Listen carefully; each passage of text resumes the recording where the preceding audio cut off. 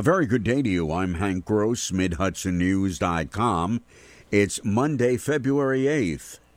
The video gaming operation initially planned for the Harriman area will be moving north and will be located at the former Bon-Ton department store space at the Newburgh Mall on Union Avenue in the town of Newburgh. State Senator James Skoufis has been heavily involved in negotiations between the mall and Resorts World, which will operate the electronic gaming operation as a supplement to its Kiamish Lake Las Vegas-style casino. Skoufis said before the facility can be opened, it must go through all the appropriate local approvals.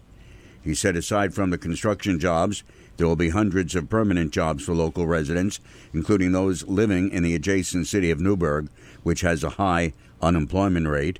The gaming operation will also mean a boon to the taxes the town will earn. Hundreds of jobs are opening up along the Route 17K corridor west of the city of Newburgh, and the administration wants to make them available to their residents. While the economy of the city is slowly growing, the big job spurts are outside the city limits, with a new BJ's wholesale store just opening and a mammoth Amazon distribution center under construction. Mayor Torrance Harvey says transportation is a key component to helping those city residents get to those jobs. There's a lot of employment opportunities in that 17K corridor, going west of the city. And, our residents downtown want to have access to employment, meaningful employment, even if it's outside of the city limits. And that public transportation piece is very crucial. The city's been talking with Orange County officials, exploring ways of improving public transportation for city residents to jobs outside the city limits.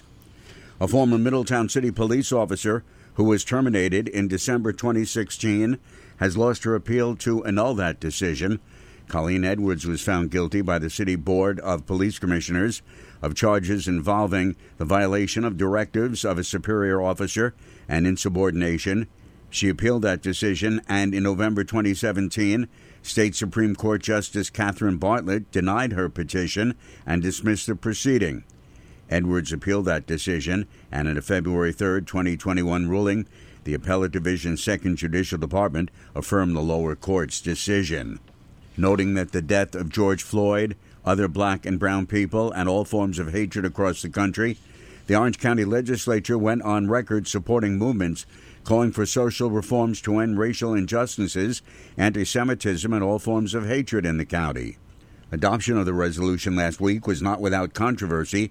Democrats, who are in the minority, wanted to specifically include the language Black Lives Matter and to delete anti-Semitism.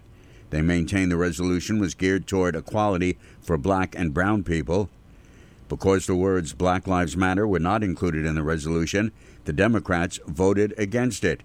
To leave those words out is disgraceful, said Democrat Kevin Durian Lujan, who represents the city of Newburgh and its black and brown community. Sullivan County, with its population of some 78,000, had 15 opioid drug overdoses in January, 3 of them fatal. Sullivan County's Opioid Task Force chairwoman, Wendy Brown, said the county needs a unified approach to the epidemic that is plaguing not only her county, but the nation as a whole. District Attorney Megan Galligan is taking the bull by the horns. What I'm looking to do at the District Attorney's Office is reallocate the resources of my office. We've been focusing on various aspects of crime through Sullivan County over the past 5 years or so, but it's time to focus on opiates, and how we do that, in my opinion, is dedicating an entire district attorney's investigator to the opioid epidemic, to coordinating with Sullivan County's law enforcement officials to do undercover buys, arrests of distributors of this substance. The supply of the killer drugs, including fentanyl, is increasing across the state, and that's making the crisis situation that much more difficult to handle, Galligan says. A state controller's audit of the Kingston Housing Authority Board determined it did not provide adequate oversight of the authority operations. The review covered the period of October 1st, 2017 through September 30th, 2019. Federal funding for the authority totals $1.4 million, while the state funding totals $1.2 million.